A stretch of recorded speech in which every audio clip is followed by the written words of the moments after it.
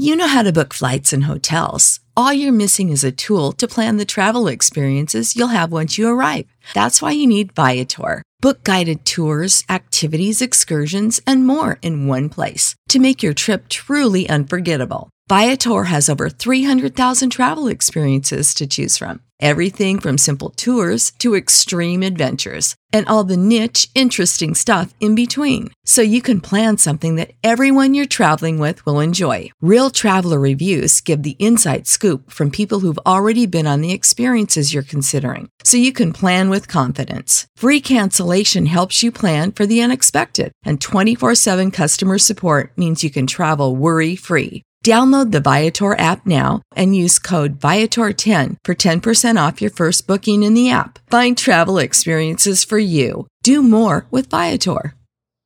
This is Frank Sesno, author of Ask More, The Power of Questions to Open Doors, Uncover Solutions, and Spark Change. I'll talk about questions, but also answers. You're listening to the Marketing Book Podcast. Welcome to the Marketing Book Podcast, helping you keep up with the smartest thinking in the quickly changing field of modern marketing. And now, here's your host, Douglas Burdett. Hello, thanks for joining me on the Marketing Book Podcast, which was named by LinkedIn as one of 10 podcasts that will make you a better marketer. My goal for this podcast is to help you discover new ideas about what's actually working in modern marketing and sales. Don't worry about taking notes. You can find links to everything discussed in this episode's show notes at marketingbookpodcast.com. Also, if you're listening to the show right now and you're not driving or operating dangerous machinery, please hop on Twitter and tell us where in the world you're listening from. My Twitter handle is Marketing Book. Today, we're joined by Frank Sesno, and we're going to talk about his new book, Ask More, The Power of Questions to Open Doors, Uncover Solutions, and Spark Change. Frank Sesno is a former CNN anchor, White House correspondent, and Washington bureau chief, and is now director of the School of Media and Public Affairs at the George Washington University. He has interviewed leaders from around the world, including 5 U.S. presidents, and is the creator of Planet Forward, a web-to-television show on PBS that seeks solutions to some of the world's toughest challenges. And, interesting fact, Frank Sesno appeared as a news anchor on House of Cards in the 8th episode of the 4th season. Frank, congratulations on Ask More, and welcome to the Marketing Book Podcast. Well, thank you very much. Clearly, my claim to fame is my 12 seconds of infamy on House of Cards. Yes, that was great. And it's Wolf Blitzer who wrote the foreword to your book. He was also on House of Cards. Yeah, they have, I think, pretty much everybody come through in one form or another, but Wolf was great to write the foreword, and I really appreciated that. So I've watched you for years on CNN as history unfolded, and it seems like I already know you, and I'm sure it'll be the same for my listeners. Yeah, I refer to that as an occupational hazard. So. Right. So you've interviewed world leaders, U.S. presidents. You've written a book about how to ask questions. Frank, do you have any idea just how nervous I am right now? I hope you're not nervous. In fact, I'm not sure I believe that, because you do this all the time. It's lovely for you to say, so don't be nervous. I'm the one who's nervous because, asking questions is easy. It's coming up with the answers that people get you on. That's right. Oh, boy. So I have to say, though, everyone reacts to the book differently, and you think of not only what's in the book, but how you may have seen examples in your life. And I just had to say, I've been waiting all my life for this book. And here's why. Wow. In first grade, the teacher, this Catholic nun, she was French Canadian, she took me down to the cafeteria all by myself, and she wouldn't explain what was going on. Got herself a cup of coffee. The other nun was there teaching the class, and she got herself a cup of coffee. We sat down in this empty cafeteria. It was, in the morning. I finally said something like, "Why are we here? Why did you bring me here?" And she took another sip of her cup of coffee, and she said in her thick accent, "You ask too many questions." And so it's always troubled me, Frank, until I read the book, and it's like, that's okay. So she was not complimenting you, she was reprimanding you? Well, she was, and you can see that had absolutely no effect on me because I keep asking questions, but I think I might have been driving the other teacher nuts with all my questions, and so this nun, Mother Joubert, she took me down to maybe give the other one a break. So I think we all have stories like that in our past. So when I was in 4th grade, I think it was, and I've got a few years on you probably, but we were in the early-ish days of the manned space program in the United States. And one day, I remember this so clearly, I asked my mom, I said, Mom, how do astronauts go to the bathroom up there? And she said, oh, you need to ask your teacher that. So I, of course, raised my hand in class and I asked the question. Well, this is a ways back when we just didn't talk about bodily functions in class. I mean, now this is like, nothing. But anyway, and she said, well, we'll talk about it. And I remember to this day, about 2 days later, she came back and she took me out in the hall and she answered my question.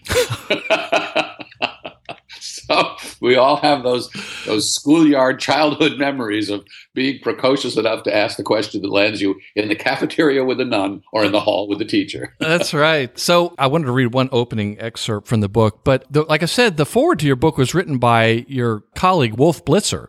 And you worked with him for years and you know him really well. And he's had an unbelievable career just as you have. He's had his ups and downs. But what I was really wondering is, do you think he'll ever get over his loss on Celebrity Jeopardy to the No. comedian and Conan O'Brien's sidekick, Andy Richter? No, I don't think so. I think he walks around. I think that is a badge of horror. And he will wear that for quite some time. Fortunately, Wolf has a fantastic sense of humor. And for all of Wolf's fame, and I've been to basketball games with him, and literally everybody knows Wolf Blitzer. It's just ridiculous. Yeah. And he is an incredibly modest and humble guy. And, I love him. And he was wonderful to write the foreword to the book. Yes, and it was terrific. I've always seen him on the news, but then once I heard him, I think he was on the show Wait, Don't Tell Me on public radio. And it was a whole different side. It was very funny. He was there for the game. Let me just open with an excerpt here. And you say, as my fascination with inquiry has grown, I've become increasingly alarmed about the questions we ask, or don't ask, in public and daily life. Technology has revealed endless horizons, but it has also created a quick-hit search engine culture where a fast answer can obscure deeper inquiry. The polarization of politics, amplified by social media, has fractured civil discourse and infused it with invective instead of dialogue. The news media, reflecting and reinforcing these trends, have grown shorter and sharper. Compared to when I got into the business, television interviewers are given less time and focus more on controversy and horse race than on explanation and substance. Sincere questions too often play second fiddle to certainty, ideology, and outrage. But what if we asked more and asserted less? What would we discover? How much better would we understand the people around us? What if we went asking for solutions and posed truly creative questions that could change the world? So, Frank, this book is even broader than the sales and marketing world, but I was particularly interested in it because it has so many things that are helpful for people in that world. So, of course, as I'm reading through it, I'm thinking, oh, yes, this is deeply applicable to some of the things I encounter in my space, particularly sales and the power of asking questions. So, for the listeners' benefit, the book is organized in all these chapters of all different types of questions. So, what I would like to do is start and ask you to explain, we're not going to go through all of them, but a couple of them that are really applicable to the business world. Can you explain what a diagnostic question is and why you have to be comfortable with bad news if you're going to ask those kind of questions? Yeah, and I think this is very applicable to the world of sales and marketing because a diagnostic question is what I refer to as the ground floor of questioning. Before you can do anything meaningful, you need to know what's going on. You need to know what's wrong. You need to know what the problem is. On each of these chapters, I tell through a character or characters. And in this chapter, I have three of them. One of them is a nurse practitioner in Appalachia, and she's dealing with in many cases, impoverished Americans who are not healthy and have not been able to lead healthy lives or have chosen not to, what she calls train wrecks of people. The second character is a Wall Street turnaround artist. He goes and he deals with companies that are in trouble, and he tries to figure out what's wrong so he can save them or take them through bankruptcy and preserve what's left of them. And the third character is my neighbor, Al, the roofer. And in all cases, these three folks have to go in and figure out what's wrong. To figure out what's wrong, they need to ask about symptoms to connect them to causes. They need to draw on history and experience over time to figure out what's been tried in the past and whether it's worked or not or produced results.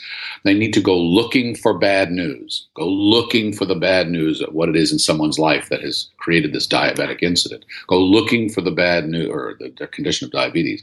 Go looking for the bad news around a company that is failing and that is losing market share. Go looking for bad news. Where is this leak coming from?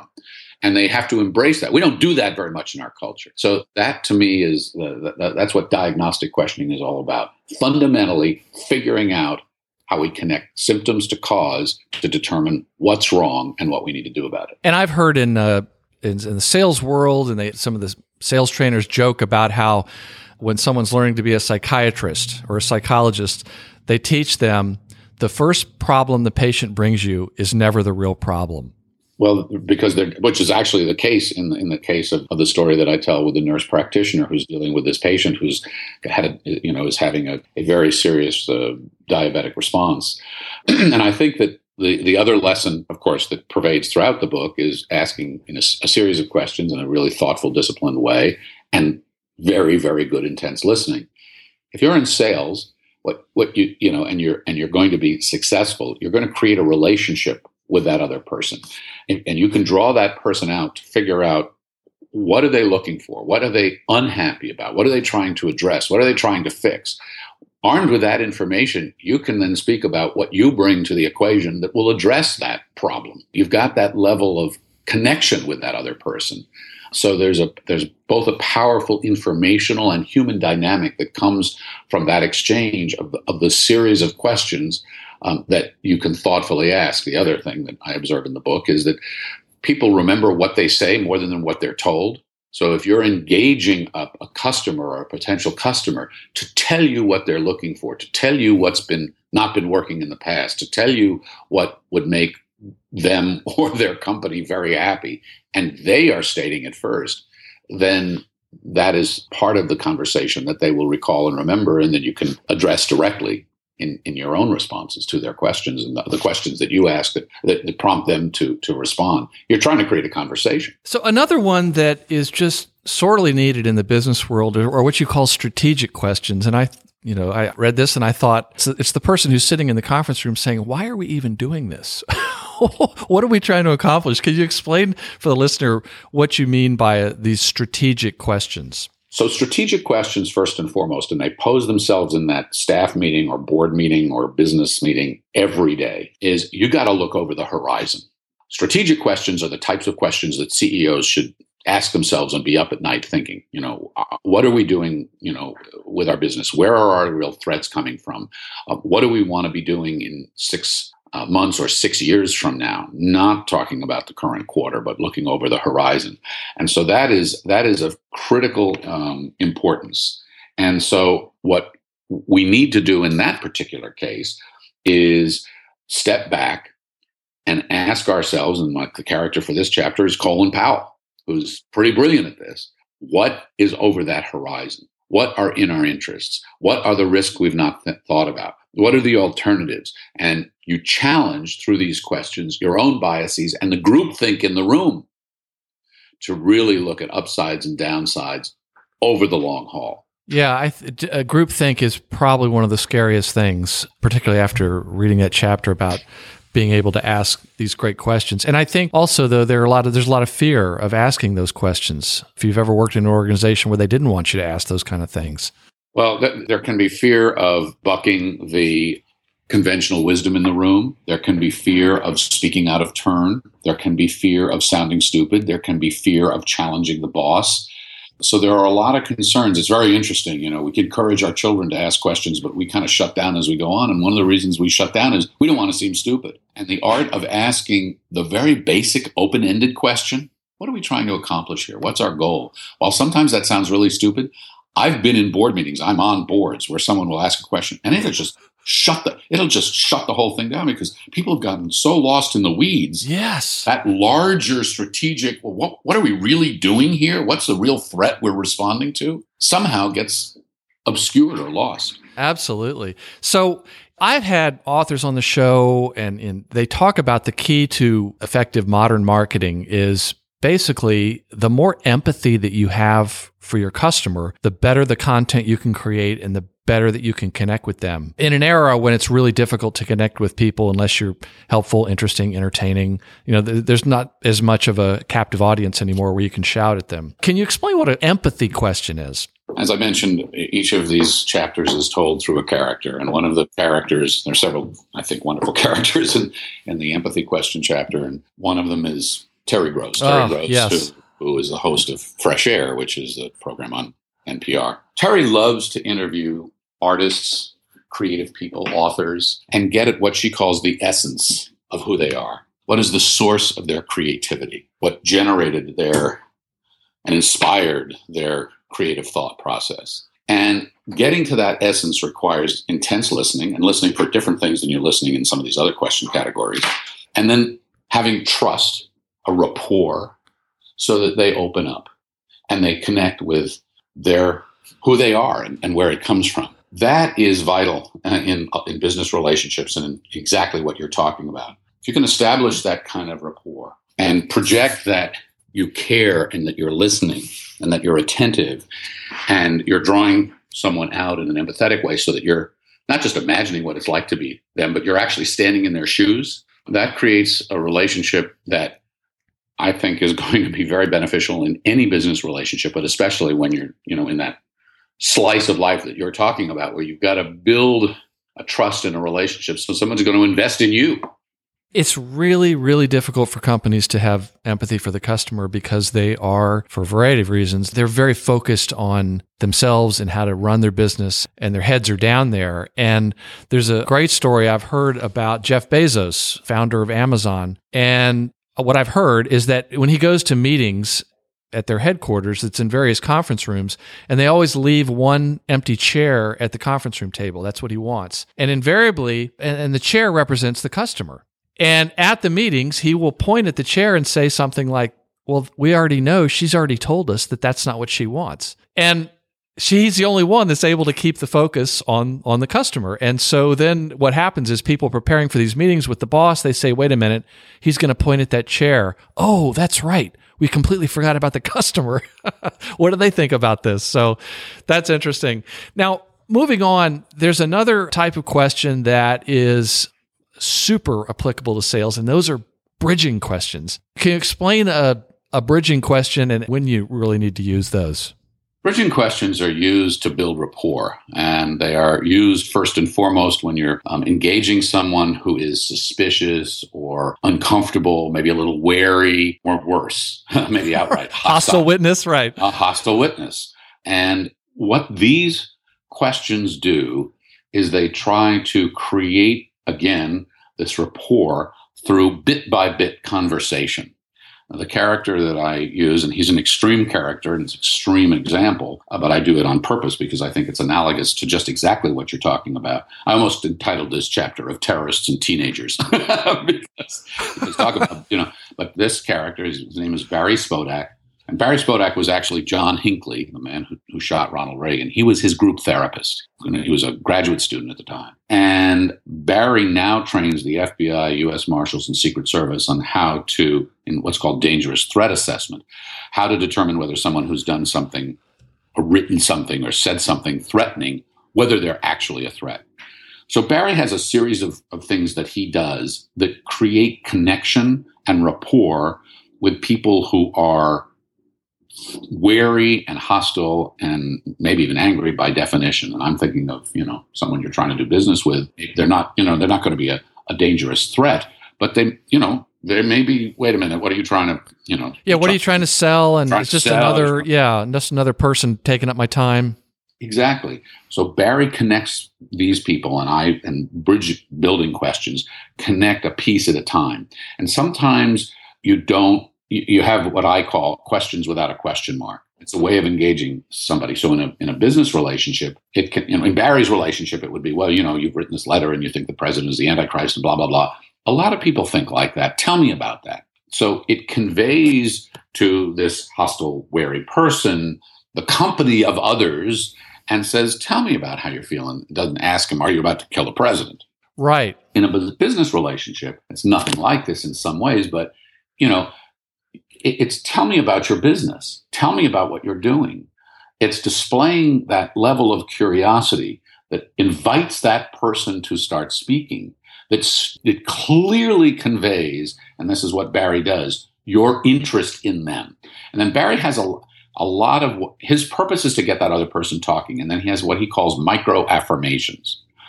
And those micro affirmations may be, the tick of an eyebrow, the nod of a head, that's interesting, a comment, tell me more about that. And that micro affirmation, that engagement to the conversation, if you're trying to establish a relationship with somebody at a business level where they might be wary, rather than making the hard sell, can be very effective in building bridges over time. It implies you've got the time. If this is an elevator pitch, you're not going to be able to do this. But if you've got some time with somebody and you've got the ability to invest, and they're going to invest in you, because one of the points I make about bridge building questions is they do take time. You're not going to go, Barry's not going to go from question to confession in 10 minutes, just as you're not going to go from pitch to sale in 10 minutes. Well, you'd better not. Well, yeah. Unrealistic, right? It's true. And also, there are so many, particularly in the business-to-business world, the sales are complicated. They involve lots of people. It's a long sales cycle. And that's why it's harder to think of situations where this doesn't apply than where it does. And fundamentally, it's about building that rapport, that sense of trust. And that's vital if you're going to have the relationship that's going to go from meeting to proposal to sale. Absolutely. Go through all those folks. You've got to have that relationship. I write that, there's the old expression, imitation is the sincerest form of flattery. Yes. Well, flattery is a lot of what propels the business community, the business world. I mean, it's not overt flattery. It's not being obsequious, but it's, you care enough about me to show up. You care enough about my business to invest your time so that I actually think that you're trying to help me and not just make a sale. Yeah. You say at the end of the book, believe that inquiry, not imitation, is the sincerest form of flattery. Right. That jumped out at this business guy. Good. Well, I'm glad. So some of the most successful marketers and salespeople are those that are able to inspire other people. There was a recent author we had on here about Thomas Barta. He talked about the 12 powers of a marketing person. You have to be a leader. You're not going to be in charge of these people. And one of the most effective ways is to inspire other people. And related to that, can you explain what this concept of a creativity question? I love creativity questions because I love the creative process and the collaborative process that accompanies it in most cases. And so the creative question is the question that encourages people to swing for the fences and not just think out of the box, but burn the box. And it invites people to think about the future. And I've been in a retreat when we did this, where we said, okay, it's 5 years from now. This particular enterprise is now number one in the class. What are we doing? And it takes a future tense example or a future tense proposition and turns it into a present tense question so that people respond in the present tense. And by doing that, they leapfrog all the obstacles, impediments that would normally get them in the way, which in my job, I encounter this all the time. If I ask people the right way or the wrong way, I'll say, oh, well, we're not going to get the people to do that. Oh, that's going to cost too much. Or, well, so-and-so has got more than this, and we're not going to be able to move the resources over here. But if I invite them to dream, they'll go right out. And that's what that's what these questions do. They create what I call an imagined reality. Imagine if you had all the resources you could have, and you could be accomplishing just exactly what you accomplished. What would you be doing? What would that office look like? Right. It's very powerful. And I think you even use the word magic wand. Yes. When you talked about this, and I've often thought about that, where, I have a company, and so where companies will come to us and basically it's back to the patient. The problem they bring is not usually the real problem. And one way that I'm able to get the information I need more quickly is to, in essence, try to find out what are the results you're looking for. Mm-hmm. Okay, what are the results? And the better way to say that is say, look, if I had some magic wand, or if you had one and you could wave it, what would your world look like? And I'm telling you, Frank, it works, because then people their body language changes and they relax and they take a moment to pull their heads up from the desk and think about the future. It's very powerful, but not done all that often. Mm-hmm. No, I think that's exactly right. And this, the other thing that's powerful in this type of questioning is you engage the group, and you have the power of the group. And so whether that's a staff meeting or whether that's a meeting where you're meeting with clients and you're meeting with several, that notion of imagined reality can be inspiring because you're imagining your aspiration. You've got the magic wand. Now, you may not be able to wave it all at once and have it happen all at once, but if you can identify your goal, it's 5 years from now, and this is your goal, now you can work backwards and articulate what it will take you to get there. And if you're working with someone in a client relationship, that's like your opportunity to step in and say, well, here's how I can help you do that. Once they've already pointed the way. Right. Where they want to go. The thing that it was in the book that I'm probably going to carve in stone and put up on the wall was a line that I hadn't used before, but I'm using it, Frank. I'm going to steal it from the book. What would you do if you knew you could not fail? Isn't that wonderful? Oh, isn't that wonderful? So yeah. This is a plaque that is on Gavin Newsom's desk. Okay, that's why I was thinking of a plaque. That's right. It was that story. That's great. Yeah. And Gavin Newsom was the youngest mayor of San Francisco in 100 years. He's in the job 3 weeks, and he is invited by Nancy Pelosi to come to the State of the Union address being delivered by George W. Bush. And this is controversial, but this is where it came from, or where part of his inspiration came from. And in that State of the Union address, George W. Bush called for a constitutional amendment to enshrine marriage between a woman and a man. Well, okay, that didn't go off particularly well with Newsom. He's from San Francisco, big gay population. But as he was leaving, he overhears a woman sort of derisively say, well, I guess Bush really put it to those homosexuals and, kind of considering that lobby. And he was just very offended by that. He had a gay chief of staff and all the rest. And that's where he said, and he stopped. He told me, he literally stopped. And he said, what have I been elected to do? What have I come here to do? And then he reflected on this plaque that he had on his desk, because Gavin Newsom grew up in a very difficult circumstance. His parents split up. His father was a judge, spent all the family money. His mother was working 2 and 3 jobs. And Newsom himself has dyslexia. He went to 8 different schools and was constantly, encountering a problem that a lot of people with dyslexia have, where teachers were telling him he wasn't trying hard enough, he wasn't working. And so he was, what would you do if you could not fail became something that was really aspirational for him. In any case, he then went back to San Francisco, and he decided after this challenge, he was going to just tell the folks at City Hall, issue marriage licenses to same-sex couples, figured they'd get shut down by the state, and it would go through the courts. Well, of course, it took on a whole life of its own. He came under huge pressure from Democrats and others and criticism because they thought he was going to lose them the election, the national election at the time. But the story is interesting, whatever you think of same-sex marriage, to me, about how someone stops themselves, orients themselves around this very aspirational question and confronts themselves with what would you do if you knew you could not fail? And he was prepared to risk it all. And he did. And what's interesting about what would you do if you knew you could not fail is that it gets you thinking, well, this might actually work. It also makes you, and as anyone in business knows, you have to modulate risk and reward and downside, right? Yeah. And the idea of risk taking in business is critical. And what would I do if I knew I could not fail kind of takes the cap off of risk to allow you to imagine for just a moment where you would go. And then you work backwards from that aspiration to see if that's reasonable and how you're going to get there and how you pull away the impediments in order to get there. I think it's a magical place. I do it all the time, school with my school. What would we do if we wanted to be the number one? What are we doing? What would we be doing? And it involves all kinds of things that we can't do now, but then we pose to ourselves, well, what are the 3 most important parts of that? Or what are the incremental parts that we can start to move along that journey? It also allows me to build the consensus in the workplace to get there. So just wanted to ask about 2 other kinds of questions, and one of them has big implications for customer service, which is such an important part of marketing and sales and basically the customer experience. Can you explain what mission questions are and maybe talk a bit about the Ritz-Carlton? Mission questions come in a variety of shapes and sizes, but they are fundamentally about asking people to sign on to a mission, not telling them, but asking them so that as they articulate that mission, they understand it better. As I say, people remember what they say, not what they hear, so they issue the words, and they find that part of that mission that's exciting for them. One of the most interesting conversations I had was with a woman named Diana Orrick. I ran into Diana on a plane, and we started talking.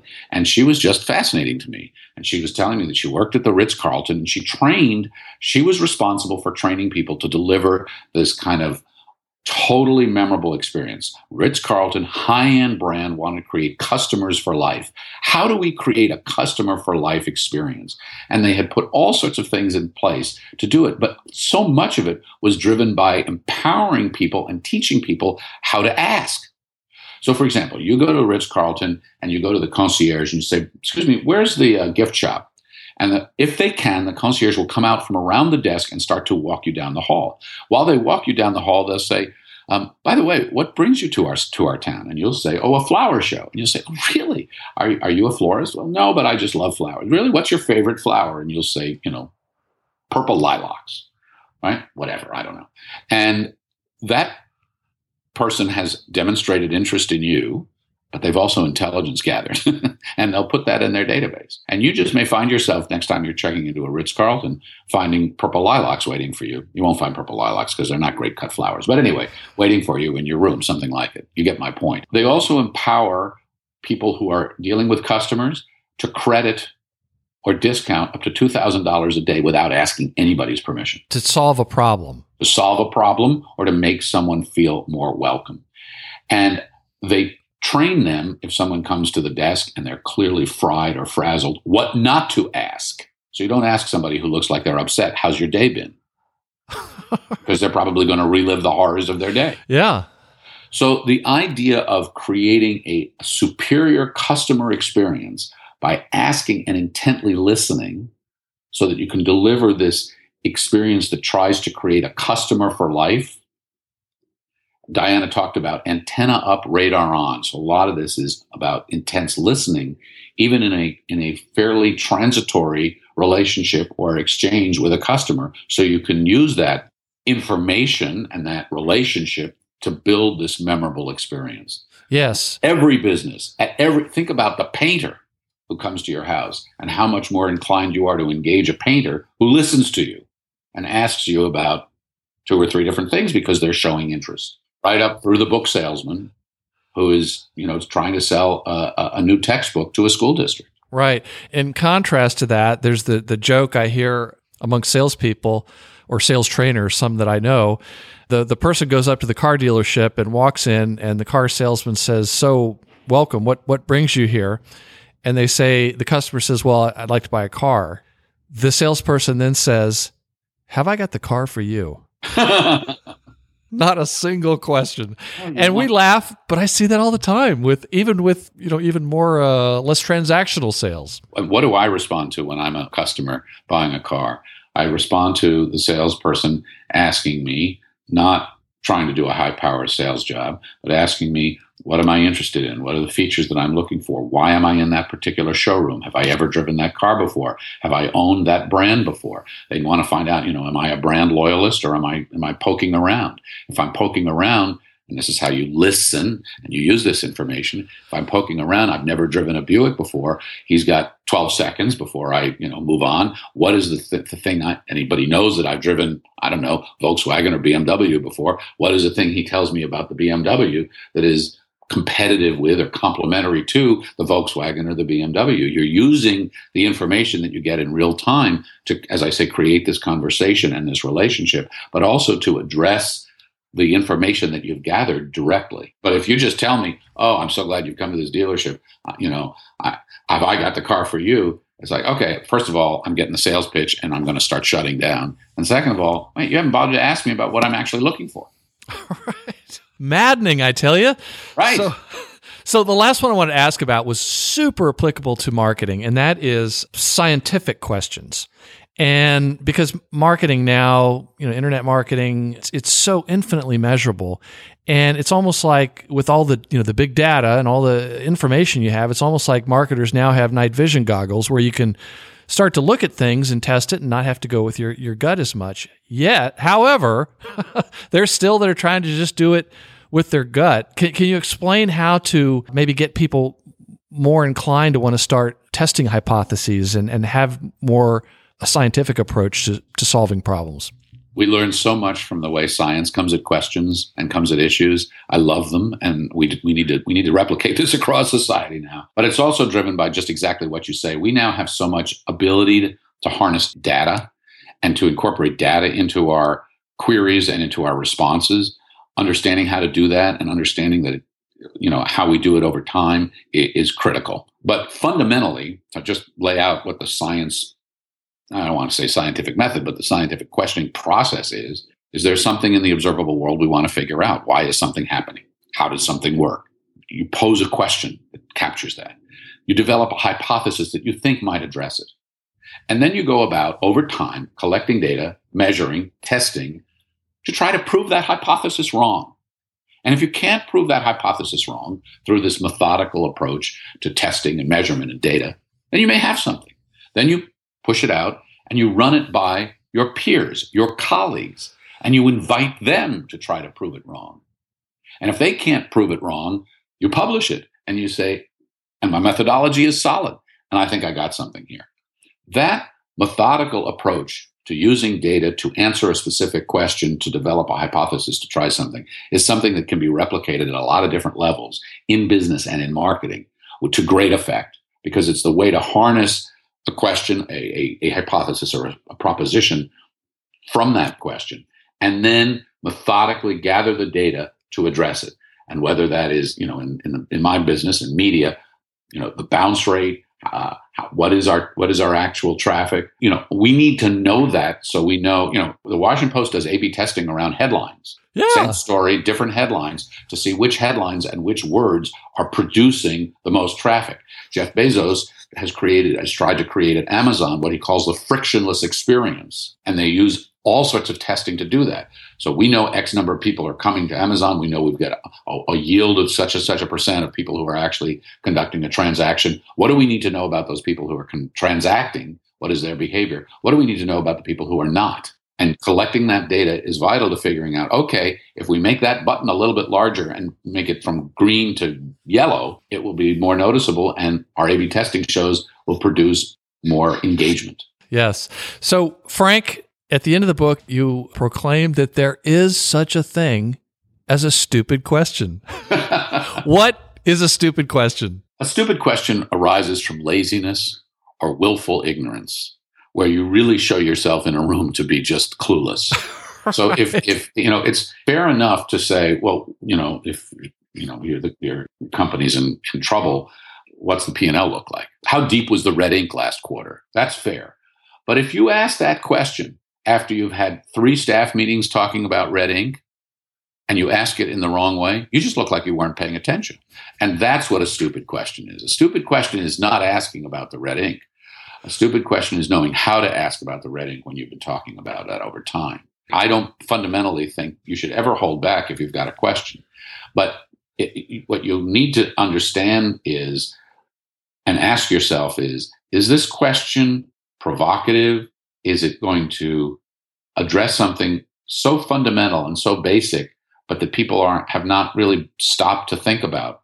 Or is it going to make me look like an idiot because this has already been talked about again and again and again, and I'm being redundant? Yes. And I think there's an element of irritation to a stupid question because people think, are you not listening? They just explained that. There's that. Yeah. There's that. And in fact, I write about, because obviously the book is about asking more, and I'm encouraging people to ask more, connected by great listening. But, asking a needlessly hostile question or asking a needlessly personal question, it's inappropriate. Those fall into the category of, if not stupid questions, yellow flag questions, because there are places where that's just not appropriate. If you're in the wrong group and you ask a question about what someone's earning or politics or religion, that's just not going to be thoughtful, and it's not going to be appropriate, and it's not going to be appreciated. So you need to be mindful of that while not being timid, because I don't believe in being timid. A stupid question is not an out there question. A stupid question is not something that prompts people to stand back and examine something. That's a good thing. You want to do that as long as you're in the right place. It helps to have a dynamic in the room, whether it's from a boss or a board or whatever it is, that encourages that. And if that is not encouraged, and there are some cultures that don't encourage it, it can be a dangerous place for someone to go. So being mindful about the wider culture is really important. Yes. So Frank, if readers took only one thing away from the book, what would you hope it would be? Asking more and listening harder. The asking more means asking more questions, and it means stringing them together. Understanding that the response frequently will not come from the first response. It takes, in journalism, we call them the follow-up questions, and sometimes you have to ask 2 or 3 or 4 times in different ways to get somebody to start revealing themselves or really open up or even realize where they're going. In a conversation with a neighbor, in a conversation with a friend, yeah, you can say, how you doing? But it may be 2 or 3, 4 questions down that you really get to the guts of, what's happened because someone's lost a job and now the money is tight and they may not be able to pay the bills and they're really worried about that and they're not sleeping well. That takes some attention. The listening that goes with that. And what I really do hope on the listening thing that people will take from the book is all these different categories of questions that you and I have been talking about today are driven by different outcomes, and that we can be outcome driven in our inquiry, whether it's science and understanding the unknown, empathy and drawing somebody out, creativity and trying to open up that kind of imagined reality so that you can get the most creative dynamic in a workplace.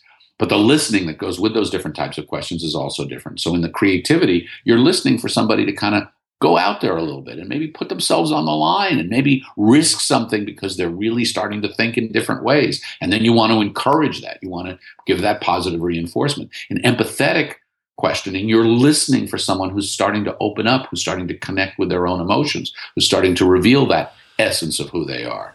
So if I could leave people with one thing, and I apologize for being so long-winded on it, it would be that questions are done strategically, strung together, and thoughtfully, connected by listening that is deliberate and purposeful and active and intent. After reading the book, the toolbox of questions is much bigger than I'd realized. Good. I just thought, wow, look at all the stuff that's there. You did that in so much less time than I did. I mean, well, I just hadn't thought about it, but then I saw these examples of people how they're asking these questions, and when you said the outcome, that kind of rang a bell for me. So, what books have inspired your working career? Well, obviously, I've been a journalist, and so I've been fascinated by history and politics, and so the Making of the President series is something that by Theodore White that I really, The Boys on the Bus. I was the White House correspondent. That has changed so much. Are there any recent or upcoming books that you recommend or looking forward to seeing? I tell you, and I think especially in it sort of follows on to this discussion and my own interest as a journalist and a traveler and fascinated with people, which is why I like questions, because everybody's a story.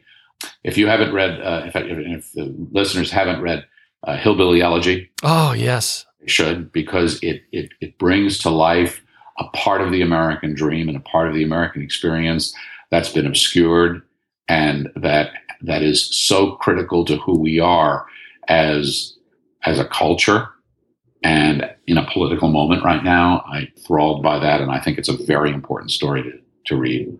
Yes, I've heard about that. I heard so much. I have not read it, but it seemed very, very interesting. It's very interesting. So how best can listeners learn more about you and your book? Well, I have a website, so they can go to askmorebook.com. And they can learn about me. They can see some of my appearances and things I've said in press and media in various formats. They can read about the book. They can see a sample chapter, and they can go to a number of places with a click of a button and buy the book itself. We'll make sure to include a link to that and the other things that you've talked about, other Thank books you and so so much. forth, at marketingbookpodcast.com. The name of the book is Ask More: The Power of Questions to Open Doors, Uncover Solutions, and Spark Change. The author is Frank Sesno. Frank, thank you very much for being on the Marketing Book Podcast. Well, it has been a total pleasure. I really enjoyed the conversation, and all the best of luck to you.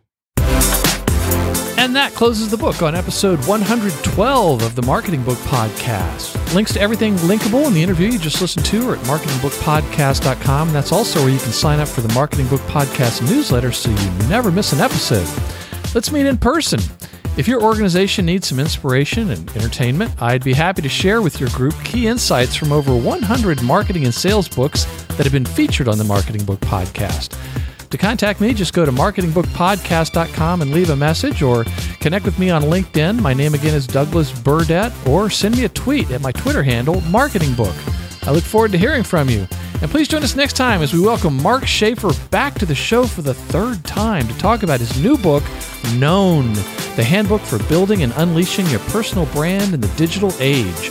Thanks again for listening to the Marketing Book Podcast.